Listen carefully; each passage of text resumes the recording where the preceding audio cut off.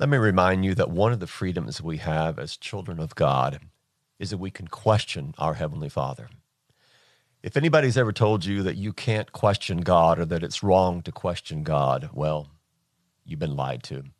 In fact, if you look through the Psalms over and over, we have questions directed at our Heavenly Father. Questions such as these from Psalm 13. How long, O Lord, will you forget me forever? How long will you hide your face from me? How long shall I take counsel in my soul, having sorrow in my heart all the day? How long will my enemy be exalted over me? How long will you forget me forever? Why is this happening? Where are you? Question after question is launched from the broken souls of people who are in need, launched toward heaven's door, crying out for God to act, to do something, to save us now. Advent is a time of waiting, of course, but that doesn't mean that when we're waiting, we cease to ask God how long. If anything, we double our prayers. We cry out to him to act, to see us, to bend down and to help us in our time of need. Sometimes we don't even know how to pray. Sometimes we don't know what words to say. Reminds me of a story that Robert Barron told one time about a woman who was in the hospital with her husband. He was slowly dying of cancer.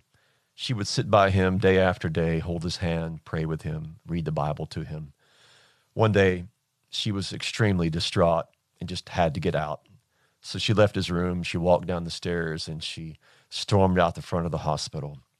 There was a group of nuns who happened to be by the door, and they saw her leave and saw that she was in great distress. They watched her cross the street, and she walked up to a statue of the Virgin Mary. And all of a sudden, she bent down and began picking up dirt and rocks and just hurling them toward the statue. One of the younger nuns wanted to run over and stop her, but an older nun put her hand on her shoulder and said, "No, don't. She's praying." Sometimes prayer feels like that, as if we're just picking up dirt and rocks and hurling them toward heaven's gate, because we don't know how else to pray. The Psalms do give us the words by which to pray. Words such as I read from Psalm 13, words that are scattered all over the Psalter, in which we hurl these words toward heaven, in which we pick up these words from the Psalms and we throw them to God, praying that he would answer. And he does. He does in his own way, of course. He does in his God way, probably not the way that we expect him to, probably not the way that we want him to, but God does always answer. And even though that answer varies, it always really comes down to this. God's answer to prayer is always in one way or another.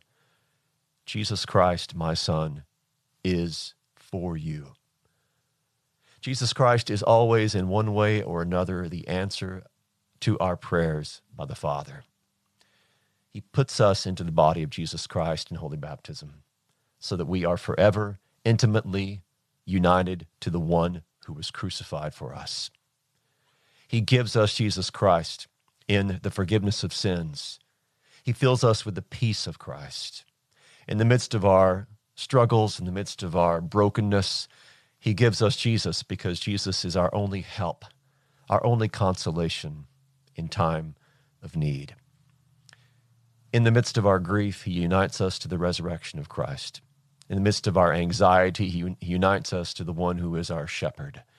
And so as we pray how long or where or why, the Father always points us to Christ, to the one who is our only hope in time of need, the one who is truly the answer to our every prayer, our every want, our every need.